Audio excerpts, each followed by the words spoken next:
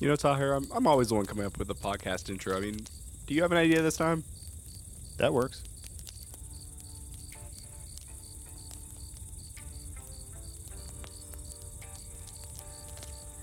Hello, everybody, and thank you for listening to another episode of No.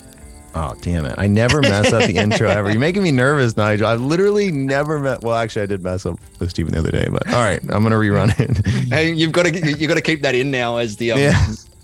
You got to keep all these bits because they're the best bits. Oh, dude, so true. This is probably going to. Maurice always decides what he's going to leave in here. He's probably going to leave this in. Make sure you leave it in because I'm going to do the same in a minute. All right, I'm going to try again. Hello, everybody, and thank you for listening to another episode of the No Fluff MSP Marketing Podcast. Today, I am super excited to have now a friend, Nigel Moore, on. Nigel, I really appreciate you coming on, man. Thank you for having me on. Yeah. And, anybody that's listened to the podcast, all 12 of you, it's everybody knows how big of a fan I am of the Tech Tribe. I think I talk about maybe every third episode. So it's kind of cool, that we have the founder of Tech Tribe, the guy who's had his own MSP, started the Tech Tribe.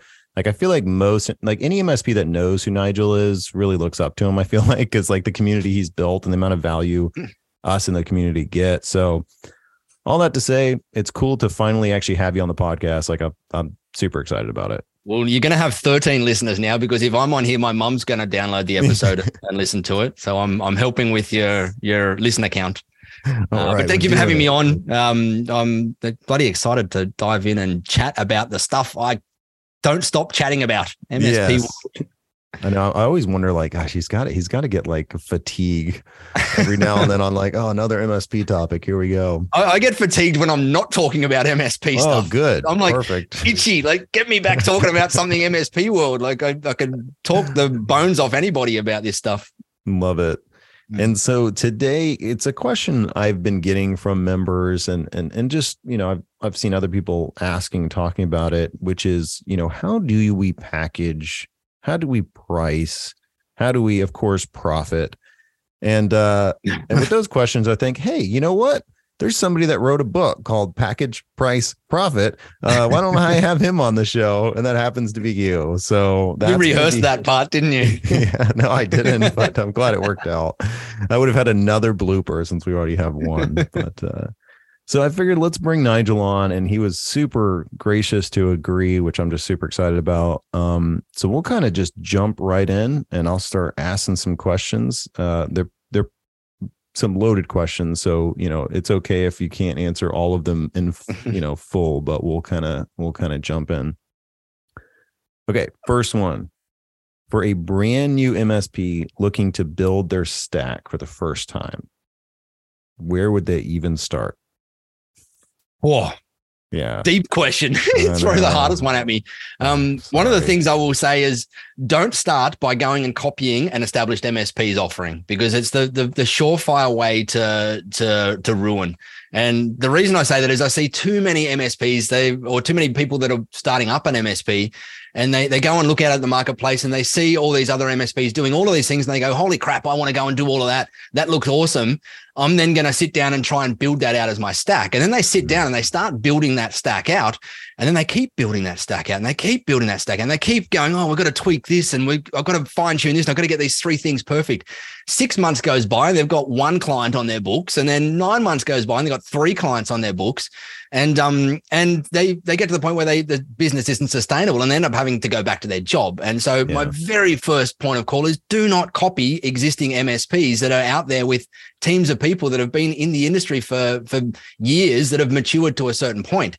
Yeah. When you're in the MSP game and when you're in any business, there is layers of maturity that we go through in a business. And in the scrappy startup phase, you've got to be a little bit scrappy. You've got to be a little bit rough around the edges, and you can't go out and try and build this awesome stack on day one, because by building that awesome stack, you're probably going to set your business at a disadvantage and not be able to go and build an actual business behind the scenes. Yeah. And so for me, it's go out and do the bare minimum that you've got to be able to do to secure your clients and to get out there and get stuff done. Be okay with your pricing not being perfect. Be okay with perhaps losing some money on some clients just to start with, so that you're starting to learn some lessons. One of the things one of the mistakes I made many times was trying to come up with the absolute perfect pricing of my plans, like exactly how to tailor the margins and everything in there. In my very early stages, when I shouldn't have been focusing on that, I should have been focusing on just getting some revenue in the door, enough to sustain us, not caring whether that margin is 50% or 65%, just caring about getting the revenue in the door and starting to learn the lessons. Because what you really want to do in those early stages is just learn as many lessons as you can, as fast as you can, by getting out there and just doing stuff. And the way to do stuff is to get out and speak to clients and prospects and just get them in the door. Deliver them as best a service as you possibly can, which is often when you're in the early stages of an MSP, you're very client heavy, client friendly, and you're overloading on value, because you're really trying to make sure that you're giving an awesome service to your clients. And so focusing on that, and just don't try and automate everything. Don't try and put all of this stuff in that's going to make your days easy in the early stages. Just get out there and do the work and get in and figure out what things you're going to learn from your mistakes as you go out and make them in the early stages. So I would say get out there with a minimum stack. That still, like, obviously we're in a day and age of cybersecurity, right? So you've got to make sure you got some cybersecurity covered in there, and you should be aligning with some sort of framework out there, whether it's NIST or sys controls or whatever it is. You should be aligning at least to a baseline in one of those. And even those frameworks have operational maturity levels in them. And in the sys framework, you've got your maturity layer 1, which even if you're just aligning your cybersecurity stack, which is that to start off with, it's not that hard. It's not a wildly layer 3 level of security, layer of maturity in there, but it's enough for a lot of small businesses out there, especially if you're going to go into a marketplace where there's a bunch of backyard trunk slammers that don't really care about cybersecurity, and they're still caring about just everything's got to be on-prem and antivirus and backup is your security. Like if you're competing against them and you're moving them across to you with a fairly decent basic cybersecurity stack, they're still getting better than what they're currently on. You don't have to be perfect to the level of an MSP that's 15 years in maturity and has got a dedicated cybersecurity team and has been able to understand their margins for 15 years and whatever. You've just got to get to a layer better than the people that you're going and taking clients from, essentially, out there, and delivering a better service and a better security level than what they're doing, and just be 1 or 2 steps in front of them and start off there, and then mature your way into where you've got to go and start figuring out where the bigger, better MSPs are and start moving towards them. But don't move there too quickly, because you'll fall over and you won't have enough clients coming in to start your business and get it sustainable. That's so spot on. Like, everyone listening, just that, I hope everyone's soaking that in, because it's so true. It's like revenue first. Like, get clients in the door. Like, you got to make money. So have a stack that, obviously, your firewall, antivirus, maybe even potentially an MDR, as long as it's outsourced, where you're not doing a SOC or trying to build a SOC or whatever, like some simple layers to get going. And something I loved, and this is, listeners are probably going to cringe when I say this, but like, well, not what I'm about to say about what you said, but what I'm going to say after that, which is, in your book, you said, look, term contracts. People love saying, oh, day one, as soon as you start your MSP, you're under so much liability, blah, blah, blah. You have to have a term contract. It's like, we didn't have term contracts until like 2 years ago. Right. That sounds crazy, right? We didn't have term contracts till we were like over 3 mil in revenue, which, again, it sounds crazy, but at the same time, it's like, I was getting revenue in the door. My priority is marketing, selling, getting revenue in the door. Like, I don't want to have to worry about like the term contract thing. Now we do, because we're more comfortable and stuff. Like you said, the maturity of it, like, you're going to get to term contracts. You're going to get to this really impressive cybersecurity 100%. And help desk stack and having a cybersecurity specialist and all the things you want as an MSP. But right now, get that stuff in the door, start growing, right? Like, so important. Yeah, term contracts are one of those things that they've got pros and cons. As everything in your stack is going to have pros and cons. And one of the big cons that I see in term contracts and trying to do them too early is that you're not at a level of sales maturity to be able to go and offer term contracts. And so what often happens is, sorry, my alarm going off. No worries. But what often happens is some new MSP startup will go, oh, like everyone's telling me I've got to do term contracts or I'm mad.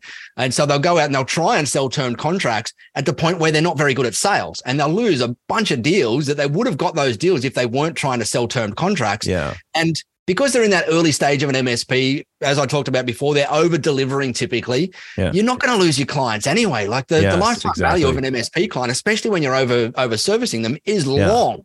Yeah. And what often happens is like term contracts have value especially when you're going through an acquisition, right? If you're about to be acquired, a lot of acquirers will look at you and say, are your contracts termed? One of the big reasons is because they know that when they take you on and they buy you and you then disappear out of the relationship, or part of some of your team disappears through the process, which inevitably happens in a lot of M&A deals, is that then they don't have any relationship to rely on. So they've got to rely on contract in there, right? And so that's at the M&A level, which is typically not what you're going to be thinking about on day one when you're getting your MSP up and running.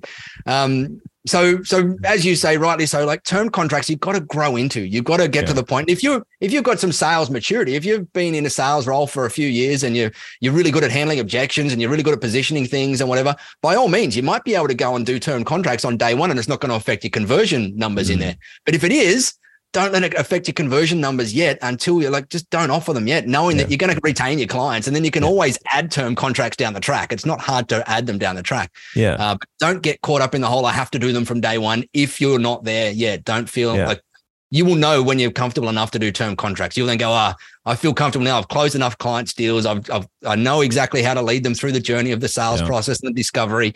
I'm now comfortable throwing term contracts in the mix, knowing that it's not going to affect my numbers. And the other thing that happens with term contracts, which a lot of people don't realize, is the further you move up in size for your clients. So when you're starting out, say most of your prospects are coming in might only be 5 to 20 staff or whatever it happens to be, like in the small end of the world. Once you start moving up into the mid-tier clients, like in the mid-tier space, the M of the SMB, there's a bunch of clients that actually from their end, they require term contracts, whether it's a board mandate or whatever it happens to be, but they require it. And so that's another reason you'll end up being forced to do term contracts as you start to grow up into larger client bases in there, because the clients want it on their side. And that's even easier then, because you don't even have to pitch why a term contract makes sense, because they're the one forcing it on you as part of their requirements in it. Our largest client required a 3-year. I'm like, there you go. Gotta not going to say no. Oh no! As long as you bake in your automatic increases and you got tight scope on them, then by all means, get on them for sure. That was great. This is a really good start. So are we finished now? Yeah, your alarm goes off. Like stop talking to Tahir. Start me ranting. You gotta chime in and stop me sometimes. Otherwise, if it's a good, I'm gonna let it ride. Like you've got good points. I need to let them ride. I'm like one of those wind up things where you wind one of those wind up cars that the kids have got. You wind them up and you let them go, and holy crap, just away it goes. Go. Sometimes you got to grab it off the ground before it runs into something and breaks something. Yeah, since this is a podcast, I'll start waving at you if you're going too long. Like, hey, look. So, all right. So now flipping the script a little bit for a mature MSP, what process should they go through for refining their stack and price? Good question. Some people think like their price is their price. Some people think their stack's their stack. Like what is any tips or tricks on going through those? There's a bunch. First thing, I'll just do a preface to say that we're talking about maturity a little bit on this podcast. And for any MSP that's out there that hasn't heard of Paul Dipple and his operational maturity levels, then go and search for them. Search Paul Dipple, I think it's Dippell. And he's got this thing called OML, operational maturity levels. And he's defined all the different stages of an MSP, all the way from startup, all the way to wildly mature MSP, through a series of what he calls his operational maturity levels. And at each level, you can see through a set of parameters and definitions of where you might fit on that thing. And so when we're talking about maturity, and when I'm talking about maturity, I'm typically talking about going through like Paul Dipple's operational maturity levels in there. And cool. So if you're an MSP listening and you haven't been or you haven't found them yet or spotted them, search online. I think there's a bunch of good articles that explain how it all works, and Paul Dipple's stuff is great. He's kind of semi-retiring from the industry now, but he was the stuff I learned from kind of 15 years ago when I was understanding this game. But when you're at the mature or maturing up and going through, maybe you're at OML 3, as I think Paul calls them, or one of those levels, and you're starting to go, okay, it's time to start refining my cybersecurity side of things or my pricing side of things. Let's let's tackle the pricing side first. Now, one of the things that far too many MSPs don't do is understand the gross margins of their agreements. And that's one of the first things you need to be doing as you're trying to understand your pricing. And if you're at the OML3 or whatever, you're typically going to understand you're going to know that gross margins are very important in your things. And a gross margin in an agreement is typically how much money you're making when you take away all the hard costs of that agreement, all the labor that you've inputted from your help desk team and your cyber team and whatever, as well as any of the hard costs of tool sets and everything. And then when you take all of that away, say there's $2,000 per month the client's giving you, but each month it's costing you about $800 in labor costs and tool sets to deliver that, then you've got about $1,200 of gross margin in that particular client. And now, one of the things that you're never going to get every single one of your clients on the exact same gross margin, right? Like, it's not possible. You can standardize to the nth degree and try and get everybody on the exact same stack everywhere, but you're still going to have different margins, and that's okay. But what you should be doing at most stages of an MSP, even the earliest, like I would say that even in a startup MSP, you should be doing it at a rudimentary level, is every month getting your bookkeeper or whoever's doing your accounts to give you a basic gross margin report to see what your clients are doing.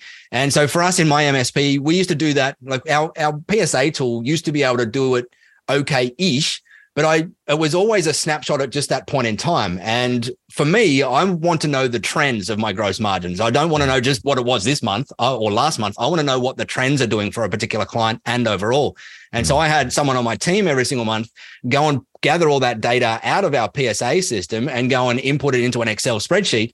And then we could track all of our months every single month. So we could look at client B and we could say, okay, client B is currently at 58% gross margin and 53% last month, 48%, whatever it is. And we can see whether there's trends going up and down. And we had in our management meeting every single month, we had an agenda item in there for where we actually analyzed that. And we went, okay, we got some things that are wildly unprofitable in here. And we're seeing some trends of maybe groups of clients like that are all on our gold plan or whatever going down, or do we see trends of just a particular client going up or down or whatever? And if so, what's the root cause? We always had to try and figure out what's the root cause here. Is it that we're giving away too much stuff out of scope that we shouldn't be? Is it that our scope is too loose? Is it that our engineers aren't trained on when to say no to things? Like, what is the root cause of why this agreement is becoming unprofitable? Is it because we've just badly priced the agreement? And that was typically the case. It was that I'd badly priced the agreement in there.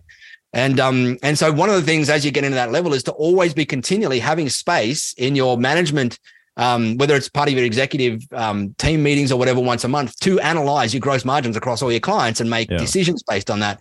Often the decisions are going to be that you've got to increase prices in there. You've got to renegotiate an agreement. Or I remember some clients that I had to go to where I took the data with me and I didn't show them our gross margins, but I showed them ticket counts and everything of their particular thing. And we used to analyze tickets based on what the ticket types were as well. And I was able to show one particular client that we'd included line of business app support in there because they hated their line of business vendor. It was required in their industry to use it. And they wanted us to do all the support. So I said, oh, no problems. For an extra $1,000 a month or whatever, we'll do all the level 1 support for that. And 6 months later, we're looking at our thing going, oh, like our averages now, like our gross margins on this are, I don't know what they were, but let's say it was 50%, whatever it was, where it used to be 70% gross margins for that particular client. And I went, crap. Like I have obviously underquoted what I should have quoted for adding line of business support in there for their particular vendors. And so I was able to go out to the client and I showed them that, hey, here's our graph of all the ticket types that are coming through. And here's the line of business vendor tickets. It's huge. I've underpriced it. I'm going to have to turn it to this because otherwise we're going to go broke on this agreement, or this agreement is not profitable for us. And we want to be here to support you tomorrow and in the future and be sustainable. And the client went, oh, like, I don't care. Just charge me whatever you've got to charge me. We love dealing with you guys far more. And so it gave us that data to increase our pricing there. But, sorry, I was just going to finish off with one other thing. On the flip side, one of the times we went through there, we've noticed that one of our agreements was doing like 93% every single month or 92, 93%. And we're like, this one's popping up when initially it's like, oh, that's awesome. That's awesome. Yeah. But then I went, hang on, that's not awesome, because that client then is probably feeling like we're not delivering a great value, because we're like, they're plodding along or whatever, but they're probably at a risk of churn. And when we dived into it, they were at a risk of churn. They weren't happy with it because they felt like they were paying too much. And so we then used that opportunity to throw more stuff into their thing. We had like a monthly site visit. They could have done with a weekly site visit. So we increased it to a weekly site visit. They loved us. Our margins went down to, I don't know, probably 70% again, but it was back in that healthy range, 70, 75%, but it was back healthy again. And that client was then sustainable again. And so when you're improving your pricing from a thing, it's like working with the data. You've got to work with the data and having an operational maturity level like Paul Dipple's that you can start to align to and see where you're going and what benchmarks the industry is getting out there can help you figure out, hey, am I far off the industry benchmark in the maturity level that I'm in at the moment? And that can help you then guide your decisions on, am I going to throw some more pricing, like some increases in here, or am I okay? Or should I add some more product into there to give them some more product or service in there that gives them more value into it? Yeah, that's so spot on. And I think listeners need to be comfortable with raising their prices, which I know you in the Tech Tribe, you have like the mission raise your prices, which is awesome. And like we did like basically our first, there's client by clients where we've had to raise prices, but we did our first legacy price increase. I think it was like last, year and a half ago or something. We added 8K MRR like that. And nobody left. Nobody even complained. And I remember a point in your book, you're like, hey, your client secretly is happy to pay you, 20, 30% more, right? I forget exactly how you said it, but it's like, I feel like people get real worried about raising prices, but it's like, look, the one, they like you. I know there was that issue with Sally that didn't like QuickBooks thing. And, there was blah, blah, blah. Don't worry about that. Like, don't worry about that. The decision makers are fine with you. You're doing great. Don't worry about the help desk tickets that became a problem.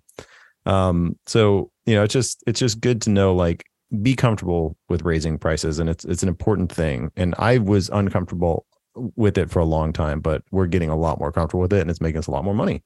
And clients one of the things I'll do it. 100%. One of the things I'll say there is that I made the mistake that all of us make of not raising prices for long periods of time. And that's the worst mistake you can make, because then you've got to typically do a large raise, and large raises are the ones that get people off hand. Whereas if you're doing a raise every 12 months that's based on inflation or whatever it happens to be, clients will grow to expect that. And one of the things that I encourage a lot of MSPs to do is to do a 6 monthly price review. Every single 6 months, go and just analyze your gross margins, go and make sure that you're making the right profits you're making in there.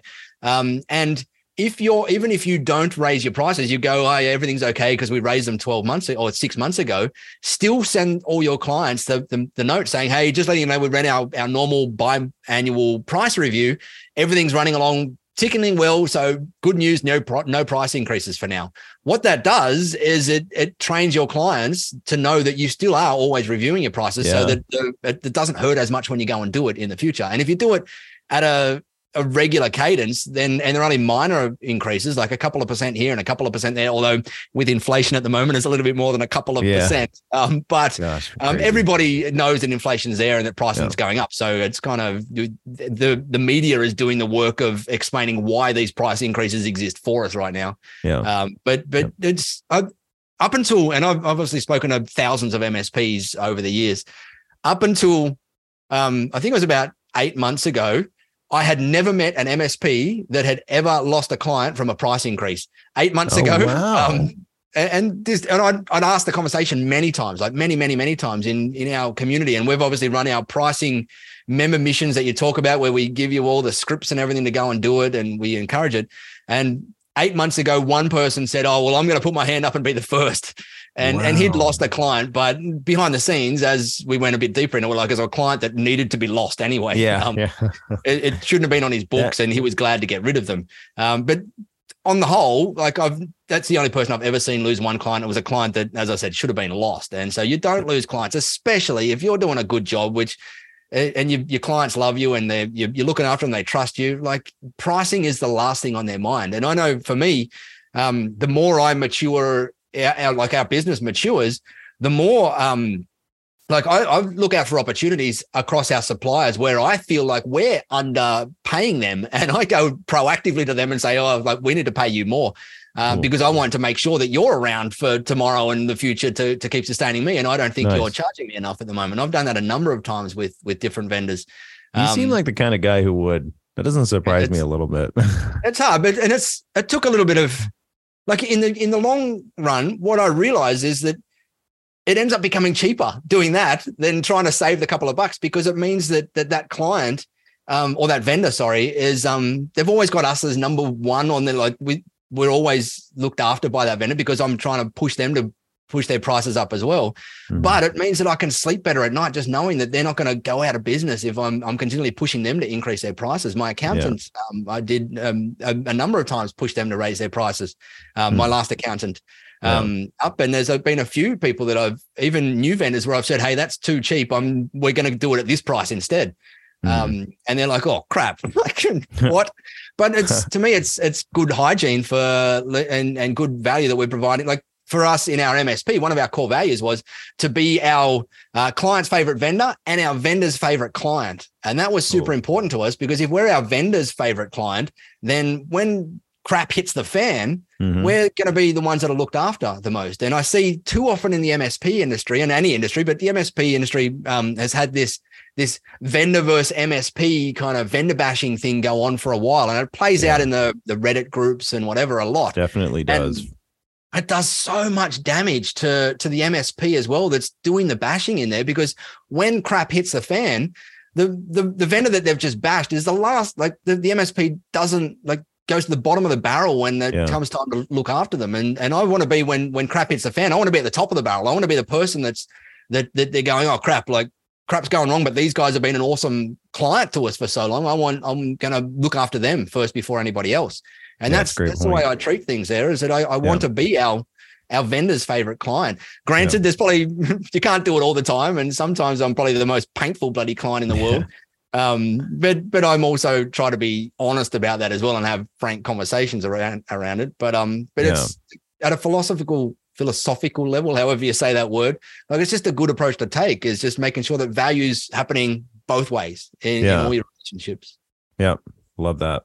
Yeah. It's so funny that nobody, you said that 8 months was the first time somebody that lost a client. Cause even the way I said it, I was like, yeah, we raised a 7K. We didn't lose a client. Like I thought I was special.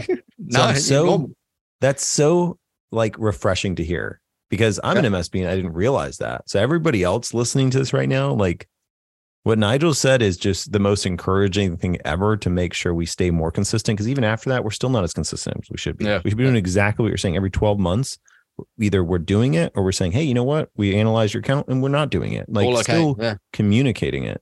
So that's huge on price. That one tip you gave on gross margins can pretty much like sum up price, which I love. I'd never really heard that before. I'm not on the finance side much. Like I have to look at the numbers because, I'm in sales, but like the way you explained right there is pretty spot on where your pricing needs to be.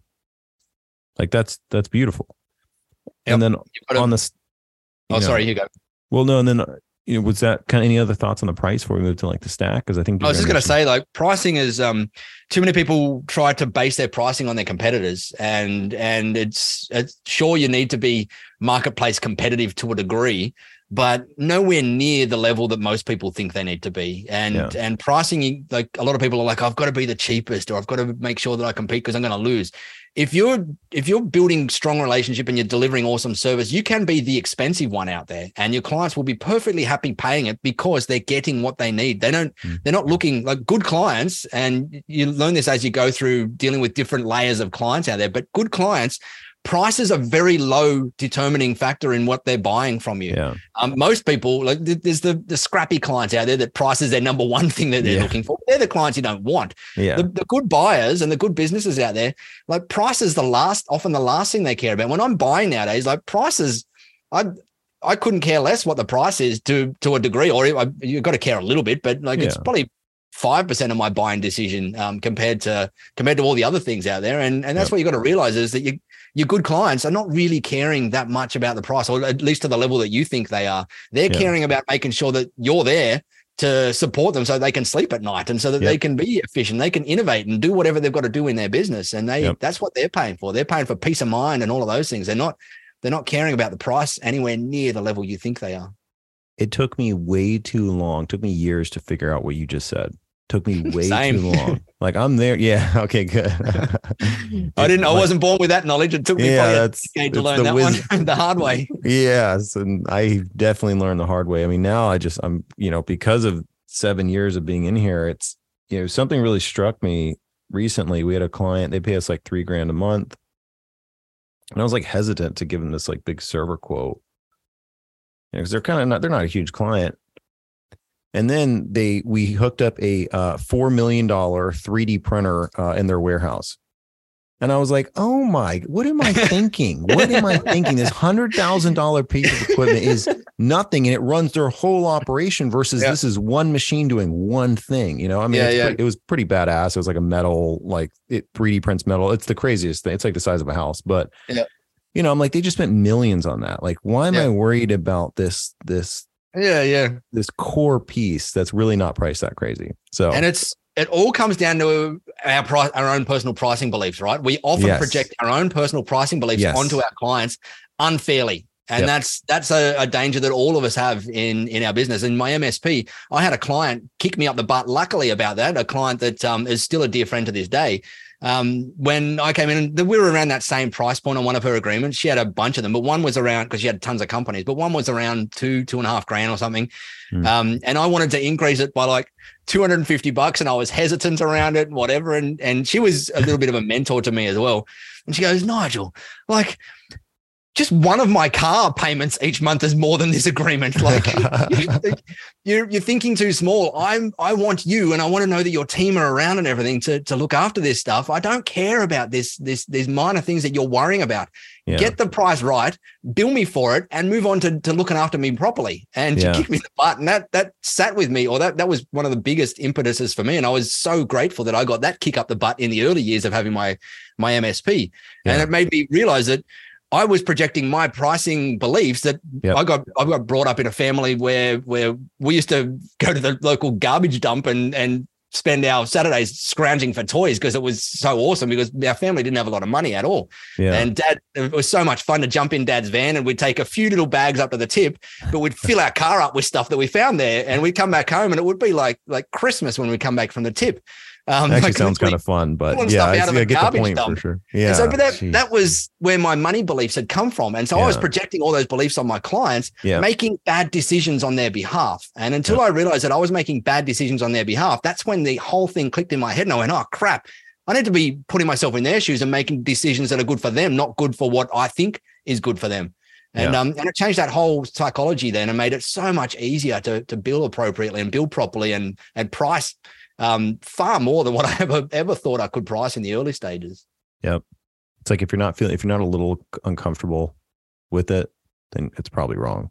Correct. Yeah. Like I remember, I think you said that, and I love that. It's like, it's so true. It's like you keep going. Like the amount of value we provide as MSPs and MSSPs, and it's insane. It's insane the amount of value, because when your network goes down, you have a team that knows your network. It's documented. We're on site. We're fixing it. You're able to work again. Like that one response is worth so much. So, 100%. Man, that was a really good conversation on the pricing side. Like I really hope listeners got a lot out of that. I know I personally did. Like that was really, really solid. I'll expect the check in the mail for all the price increase commissions that are going to be going.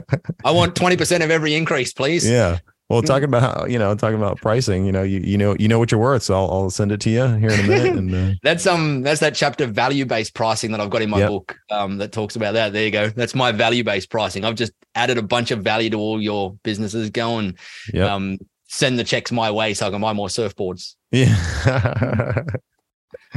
Everybody listening needs to read this book, and the beauty of it is, I finished the whole thing in 90 minutes. And I literally out loud was like, thank you. Like, I'm so glad, because it's so hard to finish a book nowadays. So like Nigel's put so much goodness into 90-minute read, maybe a little more. I think it took me a little bit longer, but it's because I'm a slow reader. And it's just like action packed. It's like the no fluff package price profit.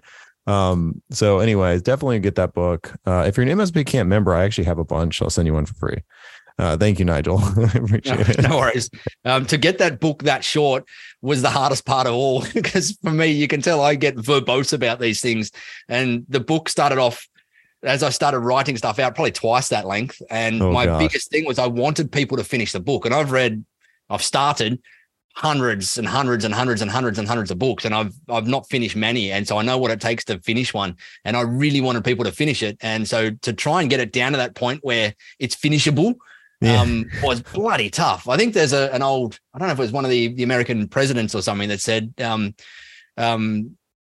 something along the line, and I'm going to butcher the crap out of this, but they said something along the lines of, ask me to write an hour-long speech, and I'll do it in an hour or whatever, or do it in 2 hours. Ask me to write a 10-minute speech, and it'll take me 10 hours. Yep. Kind of thing. Just because, and it's the same happened with the book, is I got the book written, and then I'm just like, oh crap, this is way too long. Like, how do I make it shorter? So spot on. I remember the biggest difference. I remember the biggest difference between undergrad and graduate school is undergrad. They say, okay, you have a, 4-page, 5-page minimum. You have to write at least this much. Yeah. In graduate school, they know the the people that are coming into it, it's the flip. They're like, no more than 3 pages. Right. It's like, because there's like, oh gosh, these guys, they want to write all day. It's like, no. I'm a busy professor, 3 days, 3 pages or less. And it was so much more difficult. Yeah. It was back then. Now we've got bloody Chat GPT and all these. So I could have thrown my PDF in and said, make this 40% shorter, and I would have popped out in 10. It took me, I'm going to say probably a month or two to shorten the thing down from once I got the initial thing out. That's actually a solid prompt. Put it in, make it 40% shorter. Yeah, that's it. It would nail it. Keep my style of writing, make it 40% shorter, but don't get rid of any of the important main points in there. Yeah, spot on. Anyway. All right. So, gosh, I have a few other questions, so I don't want to take up too much here. How long do these episodes normally go for? About 45 minutes. Oh, good. We can get going. So I think we're doing okay. Yep. So what pricing structure do you believe is the most effective? Is it the tiers, which we, full disclosure, we do tiers: partial fixed fee, full fixed fee, and premium fixed fee. The names are irrelevant. They're actually kind of lame, but everybody's already knows them that way. So I've just kept it. And what's funny is for years we had partial fixed fee and full fixed fee, just the two. Right. And I should have just read your book earlier. I should have done some type of minor research, but I was like, I had like an epiphany one day. I was like, if I add another one, like the middle one's going to look more enticing. And so I just did it. Right. And it worked like a charm. Right. And it's funny because now I see all the time people recommending that. And it's like, yeah, it's so obvious. And there's like psychological effects on it. And there is, yeah. And you talked about the options, you want to have more options, but not too many options and all that.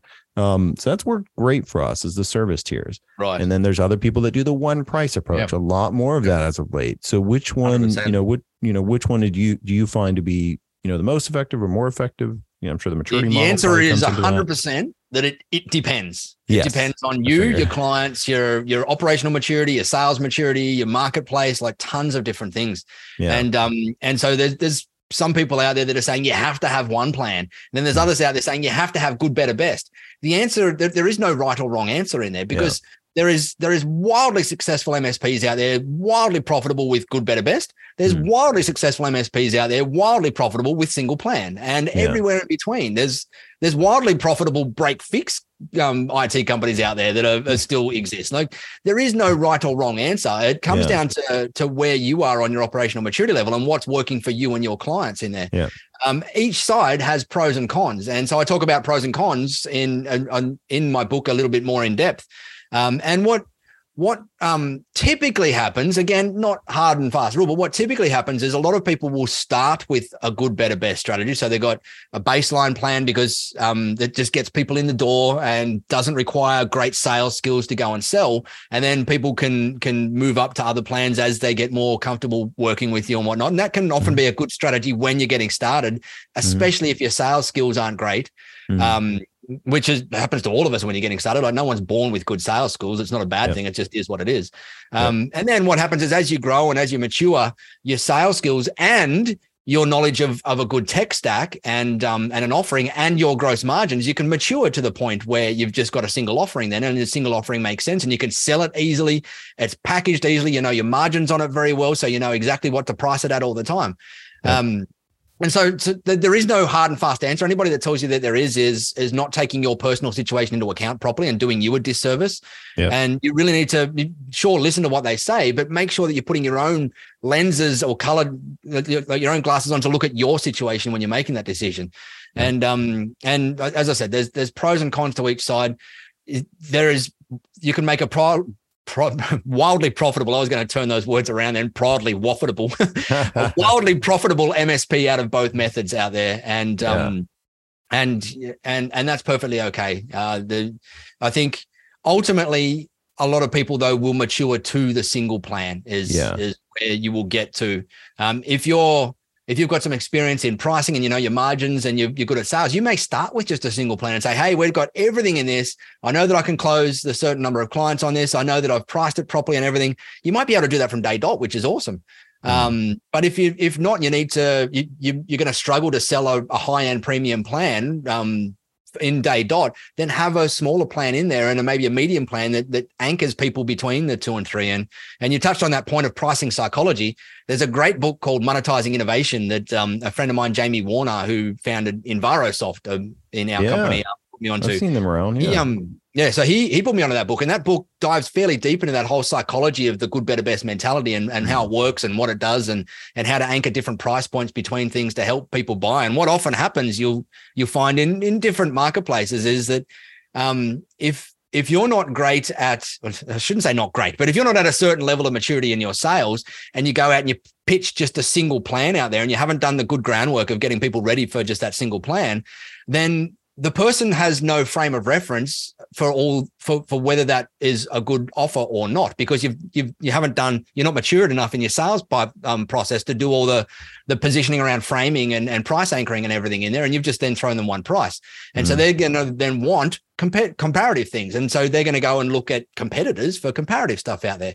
Whereas if you come in those early stages and you're not, you haven't figured out how to pre-frame and do a lot of that stuff yet, and you position 3 plans in front of them, then they've got choice and they feel like they're ready to, like they're a buyer then, they're not being sold to, and they're going, all right, so is choice 1, 2, or 3 good for me? Not is MSP 1, 2, or 3 good for me? They're actually buying.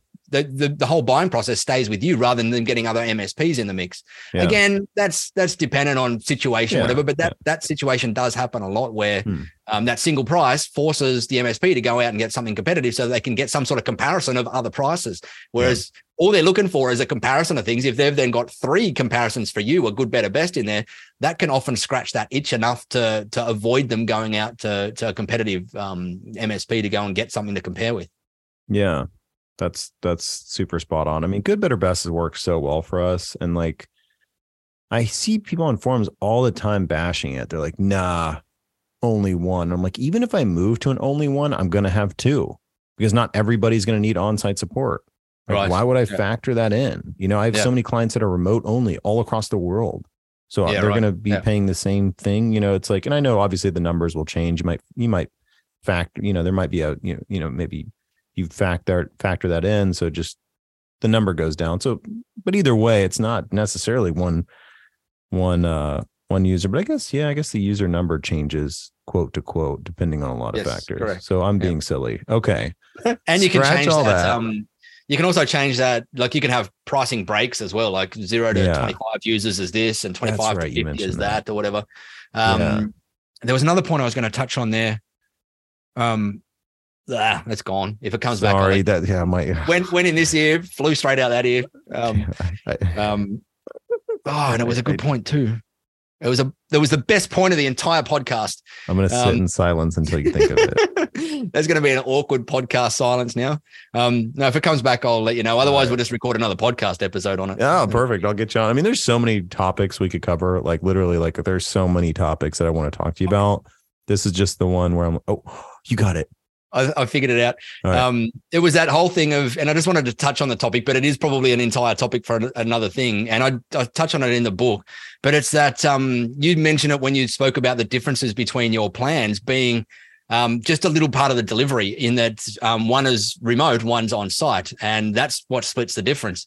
Whereas And I think that's a great way to do it. It's how we used to have our good, better, best plan structured in my MSP, is that we had remote only, remote with a scheduled site visit, and then remote with unlimited site visits in there. They were our 3 plans. And the scheduled site visit was weekly, monthly, or quarterly based on the client. So some clients had only a quarterly site visit because they were like a 5-10 user company and didn't need much. Other users had a weekly site visit because they were larger companies and needed someone out there every single week. And that was our middle plan. Our lower plan was just remote only, and everything on site was on a prepaid, drew down on a prepaid separated agreement that was a prepaid block hours style agreement. And then the unlimited was the top end. But one thing, and the reason I mentioned that is that one thing that I do see MSPs do, and I have never seen it done successfully, and I've always seen it cause damage, is that they go, oh, well, I'm going to create these wildly different good, better, best plans where it's not breaking it down like on that, where it's just a little bit of service delivery. They break it down on everything else as well. And they go, well, hey, on this plan, you're only going to have backup retention for this amount of time, and you're only going to have guaranteed response times of this, and you're going to have all of that. And then on the middle plan, your guaranteed response time is up a little bit, is a bit faster, and your backup retention is a bit longer, and whatever it happens to be. And to me, especially in an early stage MSP, that is all way too complex. Like literally just come up with your whole baseline that covers everything. Like backup retention is the same for every single client. SLA is the same for every single client. Like all of those things are the same, and just have those differentiating things on top, like your site visits or whatever it happens to be. AV is the same for every client. Security is the same for every client. And just have your baseline security in all of your plans in there. You might have then cybersecurity plus or something that your higher level people can tack on the top. But just be careful not to differentiate your plans on stuff that doesn't really need to be differentiated. Like you can like most nimble MSPs should just operate with one. If you're going to have an SLA, just have one SLA. Don't have an SLA per plan in there. It's just wildly complicated. No way to track it, right? The hard PS, like the big PSAs can track it. And I originally went down that route and went, oh, well, gold gets 2 hours response and silver and holy crap. Like sure, our systems could manage it, but it was so complicated. And I just went, screw it. This is our SLA. When you join us on a plan, you get that SLA, and we're going to differentiate our plans based on some other things on top. And it just made things so much easier in those early stages when we're a small, nimble MSP. Well, that was a great point. So I'm glad you rethought of it. There you go. It was a point I make somewhere in the book. I've got to go. I was saying to you off air, I've got to go and read that book again because I wrote it, I think it was 4 or 3.5 years ago or something now, and I haven't read it since then. I pulled it open recently and opened up to a page and started reading, going, oh, this is pretty good. I don't remember writing that at all. What's crazy to me is on Amazon, it's 4.7 out of 5. And I'm like, wait a minute. Who would read it and be like, nah, it's a 4? It's like, it literally tells you all of the things. We got a 1. You know why? Because we got a 1 star from this lady who purchased it. And like it says, the essential guide to packaging and pricing your MSP plans. Her review started off with saying, I don't know what an MSP is, but I read this book. It was something like that. But I read this book and there was literally only one page that applied to me, and she gave it a 1-star review. Oh my gosh. That is so funny. That brings the average down a little bit, but there's 200. I was looking at this. I'm like, how could it be 4.7? Like our podcast right now is 4.8. And I'm like, I feel like we don't like sell. We don't do we're providing as much value as we can. Somebody's like, nah, 1 star. I'm like, who are you? Normally what it is though, is there's a lot of people out there just for whatever reason, ego or whatever the heck it happens to be, can't give 100%. Right. Yeah. And so I learned that over the years, and I've seen that pop up in my own thinking sometimes when I've been giving surveys of, there's just like, only I'm perfect. Like, let me give this one a 9 out of 10 for whatever reason. And it's a horrible thing, but there is that cohort of people that I'm sure none of your listeners are like that. No, it's funny you said that. I asked one guy for review. Yeah, I asked one guy for reviews like, he's like, well, some people just give 5 stars or something where he alluded to where he wasn't going to give a 5-star. He's going to give a 4-star. Yeah. And I literally was like, hey, man, don't leave me a review then. I specifically ask for 5-star reviews because I'm like, I'm sorry, 4 is actually going to bring me down. We only have 35 reviews. Yeah, 4 actually hurts more than it helps.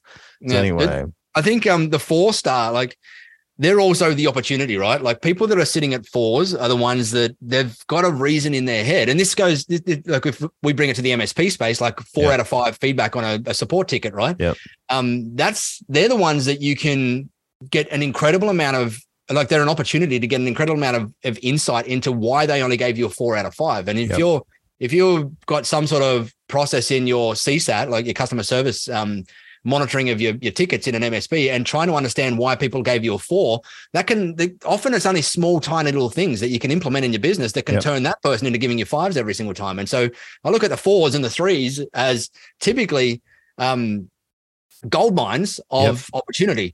Often the ones sometimes are gold mines of opportunity, but ones often is more about them and not you. There's going to be some ones where you absolutely deserved it 100% because you delivered a horrible service and whatever it was. And that happens in every single business.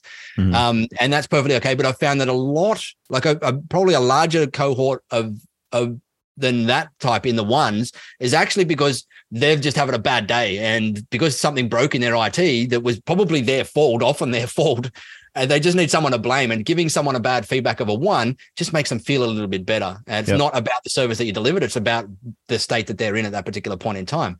And you got to be okay with that. Like, you're getting a 5 out of 5 sustainably long-term in anything is nigh on impossible out there. No company can. The Zappos can't, and their whole thing was focused on that. But 4.8, like at the numbers that you're at, like you can't complain about that in any way, shape, or form. It's bloody awesome, and it's full credit to what you're doing with this. And for sure. And like I'm glad you mentioned that, because one of the best things that improved us as a company over the last, I guess it's been almost 5 years now, is a large client that was a pain in the butt. The EOS stuff we do, all the books we read, all the leadership meetings. Really, one of the greatest things that has improved us as a company is this large client that has been a total pain. Right. But every time they've been a pain, we're like, well, like there's some, especially as account manager, because, immediately, not to talk negatively on the help desk and the service side, because they're amazing, but immediately the service side takes this service side all tech hat, and they're like, well, that's because and then the client's like, well, like they have their completely different perspectives. And as the account manager, what's that? You're Switzerland in the middle. I'm Switzerland in the middle, and I have to take. I've done so much work on this, unfortunately, where it's like, okay, I hear what you said here, this is good, and I have to take their feedback, and then I come to the table and I say, no, objectively, we did kind of drop the ball here, and this is how we need to fix this if we want to keep this client. Those, even though it was painful, it has made us a better customer, where we don't really hear from much anymore. 100%. Those like you're often oh, sorry, you go. No, exactly. I was just like, those clients, those 3s, right? The 3 feedbacks, correct, they are what have improved us as a company, as long as you're willing to listen and adapt and improve. Yeah, 100%. It's even happened to us in our Tech Tribe community, is the people that come in and challenge us, that we often, well, like we got 9,000 humans inside our Tech Tribe community now, awesome. and they're all smart, brilliant, technical minds. Ego as well. We've all got ego, right? And you throw them all into one community, and stuff's going to happen, and it does. And we've got some people that challenge us on things, and we go, oh crap, like we don't want to deal with this. And then you look at that objectively, and you go, hang on, this is forcing us to improve this area and improve that area. And holy crap, this is awesome, because whilst it's tough to deal with and tough to receive bad feedback, it's absolute gold mines of opportunity to help us grow to the next level and the next level and the next level inside our community, in terms of getting community management, community guidelines in place, and moderation, dealing with moderation differently and whatever. And so as much as it's hard all the time to deal with the bad clients, they are your gold mines out there most of the time. There's always the ones that aren't, that they're always going to complain about everything and anything just because it's the world they live in. And sometimes you can win them over, but there comes a time when you go, oh, like the juice is not worth the squeeze on this one. They're not giving us the feedback they're giving us is completely wildly irrational. Time to move them on. And we had some of them. We had one client that was, they were giving us $2,500 a month or something. So they were an okay-ish sized client, but every single interaction with them was painful. And they weren't giving us great feedback because it was all their problems on there. And no matter how many times we'd sit with them and explain to them, and they'd understand it, they go, oh yeah, like I can see it now. And then next week they're back to the same behavior. And we got to the point where my team didn't want to pick up the calls from them anymore. And your heart rate would raise when you see their phone number pop up on the dial-in. And I went, all right, time to make the tough call. And I had to make the tough call and that was in my early stages, where $2,500 a month was a nice chunk of change. And to make the call to move them on. That's the other thing for listeners. Don't be afraid to raise your prices. Don't be afraid to fire a client. Every time we've had to fire a client, our life improved every time. Yeah, and one of them 100%. was a big one. It was a big one. And it was like, they're killing us. We fired them, started growing faster, right? Because we got time to grow faster. And energy, more importantly, your energy, like the amount of energy that gets sucked. Time sucks, losing time, but losing your energy because your mind is focused on this negative scenario over here is wildly detrimental to your business. Your business needs your energy in a positive state, and you to be in a positive state to move it in forward momentum all the time. And one niggling little negative thing like that can take so much of your positive momentum away. 100%. I just did an episode on, MSP mindset, or gosh, what is it? Like, mental health, like mental health for MSPs. And it's like, we went over that. It's like, look, don't worry. Like the client stuff, if you let it like get you, your whole, everything's going to go down. Your business is going to go down. Your mental health's going to go down. Like every other client suffers. Yeah. So that's why I had to give a plug for jiu-jitsu on that episode. But anyway, all right, this is great. Are we good with maybe one more question? Go for it. All right, Shoot. cool. So this being the No Fluff MSP marketing podcast, I've watched your marketing foundations course on Tech Tribe. Phenomenal. It's fantastic. So I figured I'd throw a marketing question in here. If an MSP could only do 3 marketing tactics in their strategy, just 3, what would you recommend they be? What size MSP? That's a great question. Let's say 5 employees, $900K in revenue, typical 15%, net, I guess. Typical. There's a ton. Like for me, if I was in that state, say I was at that 900 thing, I would be 100% making sure that I had a Google Ads strategy in place for my local market or whatever market I'm serving. Google Ads, tough to figure out initially. And you've got to figure out all these things like negative keywords and whatever, but I would 100% have a Google Ads strategy in place for people that are that are in current pain, trying to switch IT providers, because they're the ones with intent. They're the ones that are ready to purchase right now because they've got a pain point. And I'd 100% make sure I've got that in place with a proper retargeting, like the ads retargeting and everything, and making sure that I've dealt with negative keywords and I'm spending enough in the area to get some leads. That's 3 things right there. No, I'm just joking. I'm just kidding. Keep going. That's one for me. Maybe I'm over committing. You're like retargeting it. No, just kidding. All right. Correct. Perfect. Number 2, if I'm that size, even when I was that size, I was doing a lot of networking. So nice. I would use meetup.com and I would just go and find whatever meetups are happening in my area any night of the week. And this was pre-kids, so I could go out every night of the week.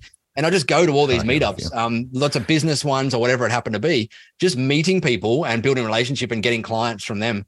Actually, I didn't get as many. Yeah, sorry. I'm going to pull that one out of the mix and put another one in. The other one that worked well for listeners. Yeah, but go ahead. It is. That worked. It worked for me, but this one worked better for me at that size. And that was looking across my current client base and looking at all the line of business vendors that were there and all the ones that we enjoyed working with and going and building relationships with those line of business vendors. And so I would often, like a case in point was we had a hospitality client that had this POS vendor that my team dealt with all the time. And so I went and took that POS vendor out to lunch one day and said, hey, I'd love to figure out how we can do more work with you guys, but our team love working with you. You guys seem to love working with us. The client loves us both.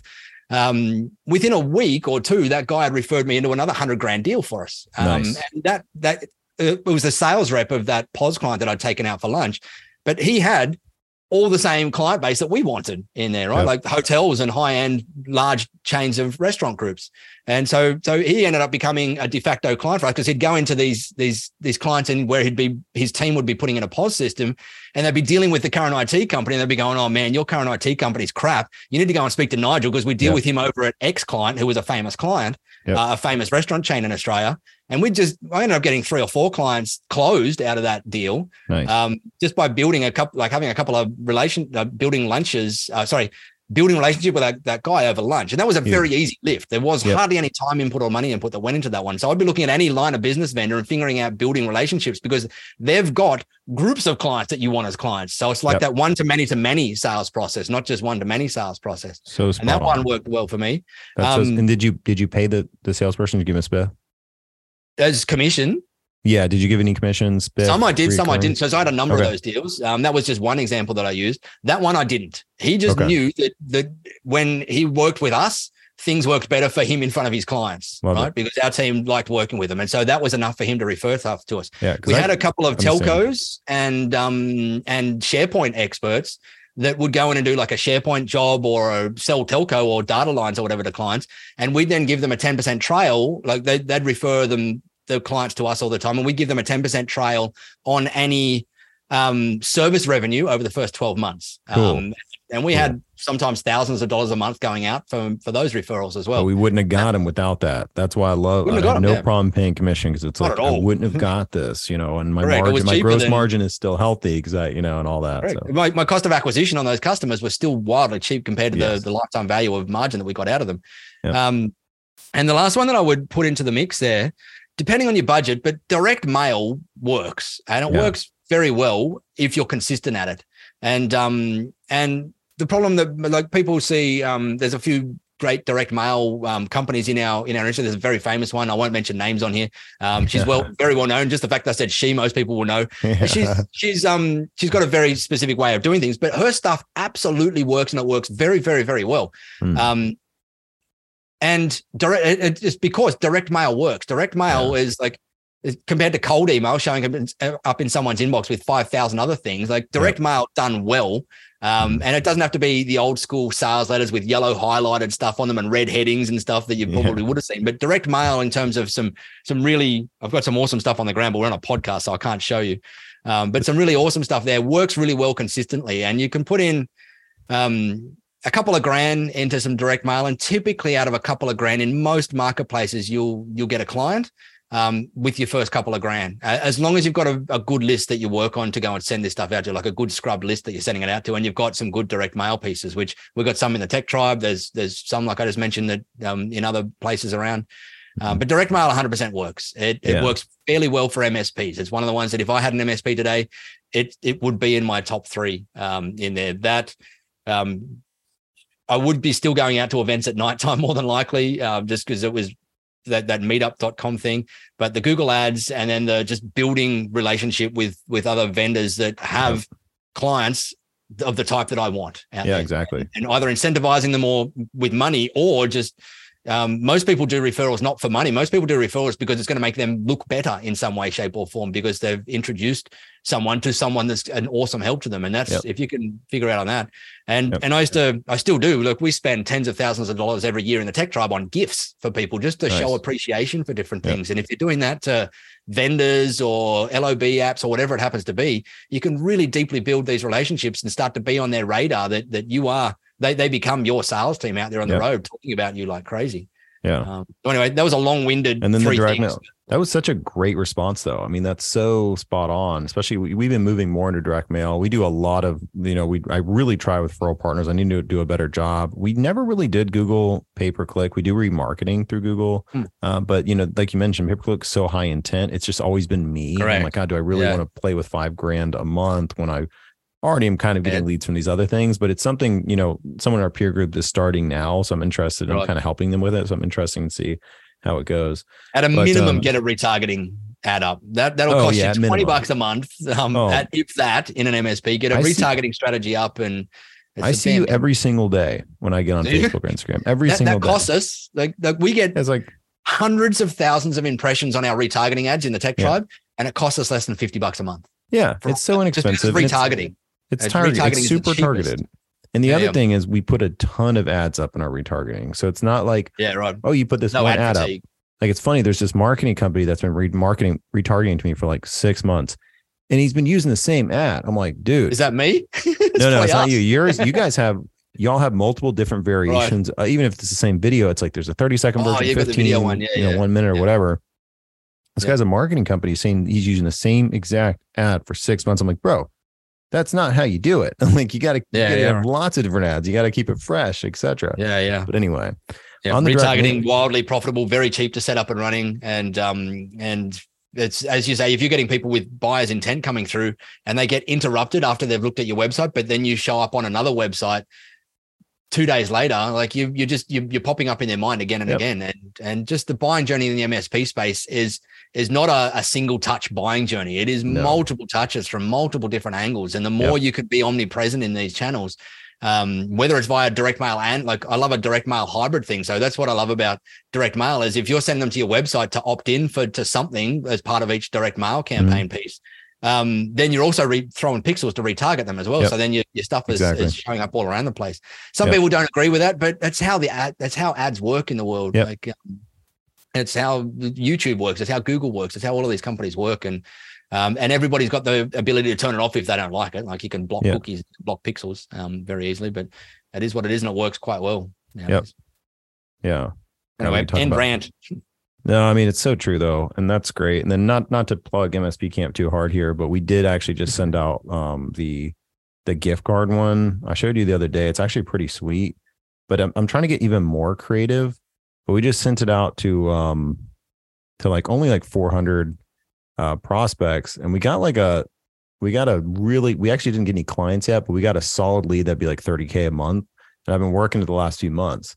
And I'm like, man, if we get this off of a $2 direct mail piece, like I'm going to be forever. Exactly right. That's what it comes down to. Like you often are, like you might put in a couple of grand, but you only need one client out of that to make your money back in 3 months. Because most MSP clients are going to give you a couple of grand of gross margin within the first 3 months or 4 months or 5 months. But I'm trying to find you the cool one that we did recently.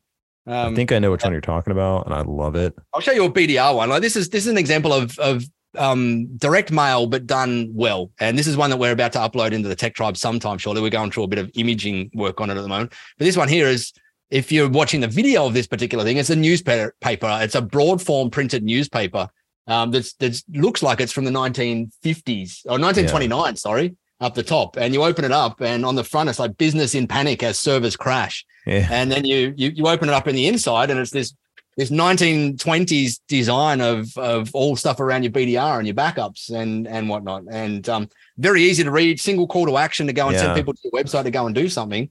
But those pieces, they take a little bit to put together. But as I said, like you can get stuff like this from the Tech Tribe or whatever. But that's what we talk about. Like direct mail is not about printing a brochure of why you're good and sending it out to someone, right? Like that's not going to get you results on direct mail. And throwing up a little DL brochure that just says, hey, we're fast at response times and we're competitive prices and stuff. Like you're going to get no clients from that. Or if 100%. You do, they're going to be the clients that you don't want. Like, go out there and be a little bit creative in your direct mail pieces, and you can get some wildly great results out of it as long as you're consistent. It's all consistency. And your acquisition cost starts going down as the more and more you do it, as your lifetime value goes up in there, and you're consistent at it, becomes wildly profitable for you. You're literally the one that got me looking more into these like premium direct mail things. Right. Like, because we've always done really cool postcards at MSP Camp, but a postcard can only have so much impact. When you started showing me some of those, I was like, okay, we have to take this to the next level. And like, we've really been trying to think even harder into some other good options. But I can't find the other one I wanted to show you was one of my favorites. It's the first class campaign. Yeah, I love that one. It's like an awesome printed. It looks like a plane ticket. It's printed on the paper that a plane ticket gets printed on, and it's a first class thing. And we license these campaigns from a Tech Tribe member so that we can give them all out to our members. We're in the process. We've got some licensing dramas with them at the moment that we're going through, but over time we're going to get them all out. And this one particularly is the client or the prospect goes and receives this first class letter and opens it up, and inside you've got a proper boarding pass envelope that's printed with everything on it. You open it up, and their name is written on a boarding ticket that says first, like your ticket to first class IT support. Yeah. And their name is actually printed on the actual ticket itself. The same way, like the ticket even looks like it's from like the same paper and everything they use as a boarding pass. Your ticket to first class IT support call, like there's a call to action or whatever on it. But again, it's something that stands out and it's creative and cool and unique. And you get that on your desk, and you're not going to forget about it and throw it in the bin like you are with a typical DL post. Like postcards can be good, and don't get me wrong, they're a good nurturing thing in between. We do some postcards in the tribe, but these sort of things kind of stand out, and it's something that you remember. And even if the prospect is not buying right now, that's something that they're going to go, oh, let me set that aside on this pile over here.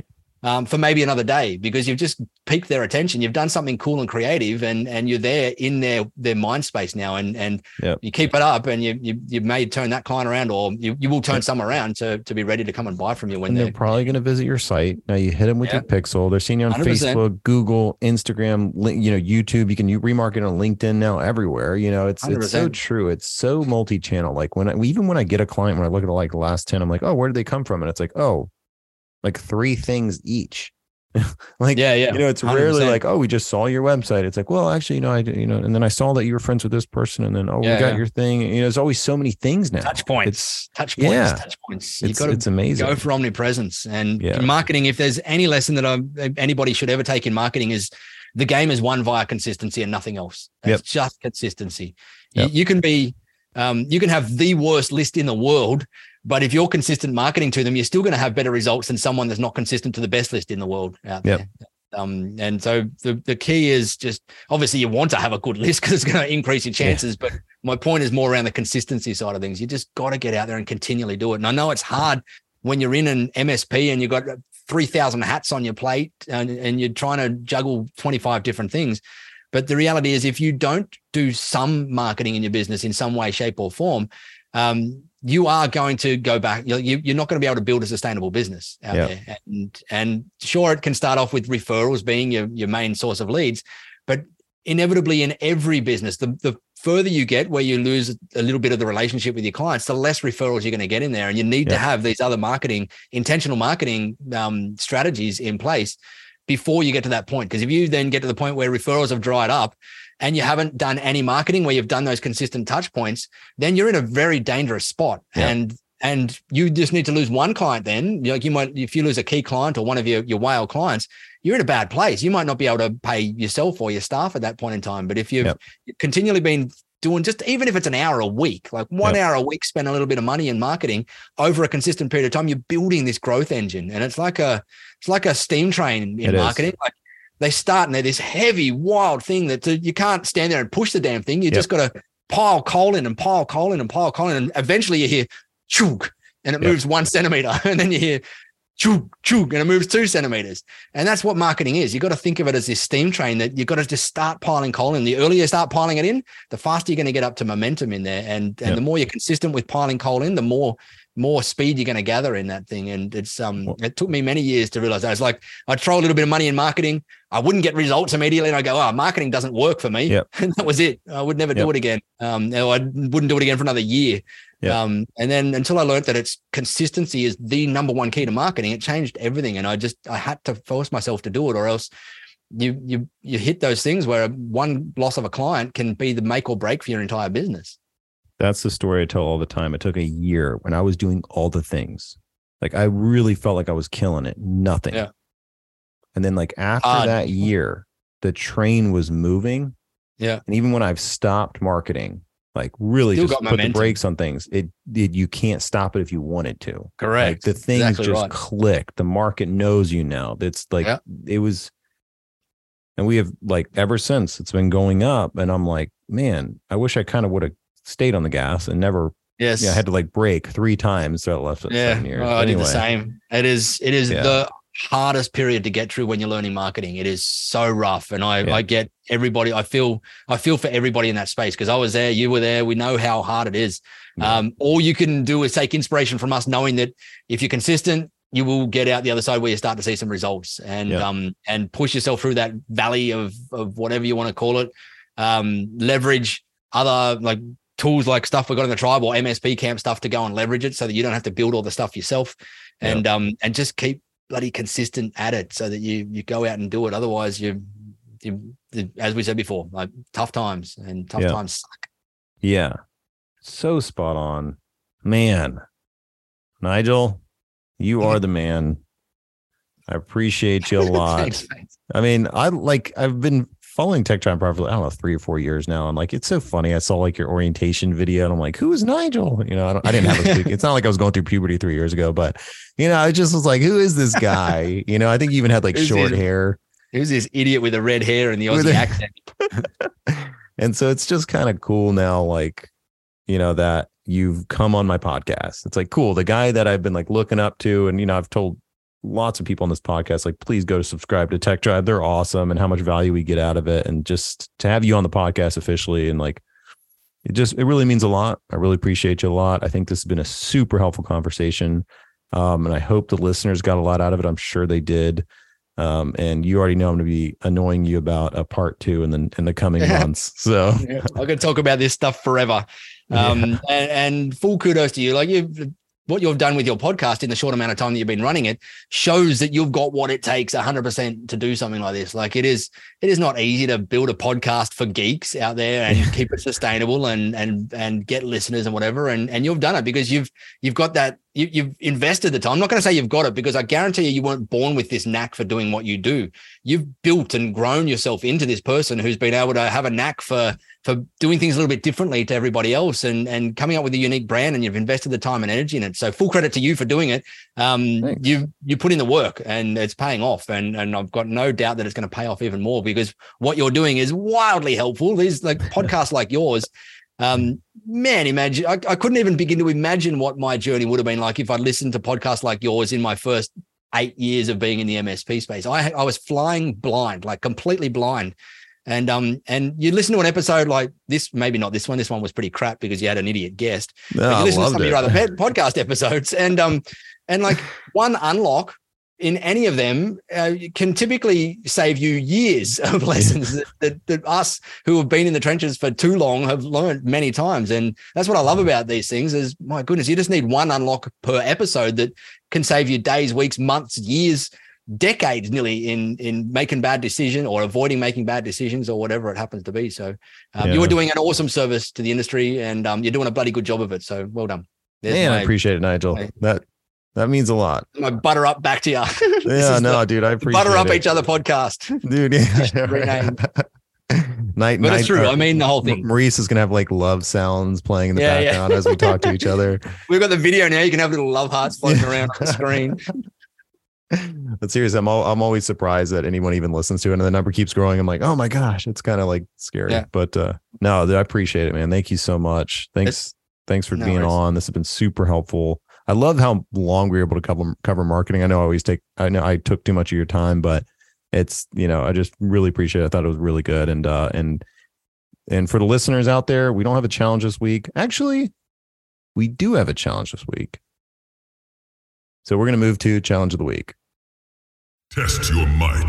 So you're saying we can't actually play the Mortal Kombat theme song? Don't have the budget. All right, Steven, it's up to you. Finish him. Dun dun dun dun dun dun dun dun. Challenge of the week. Excellent. All right, challenge this week. Read, package, price, profit. And just do it. It's 90 minutes. I haven't finished a book in a while, and I actually finished it. So read that book. Please read that book. Or listen. It's even on Audible now. Oh, it's on Audible? Right. I didn't read it though, because I realized how hard it is to read your own book. It would have taken me a long time to do it. So we outsourced the reading to someone else. But it's up on Audible now if you want it there as well. All right, cool. Listen or read that book. One day I mind. Trust me, it'll be worth it.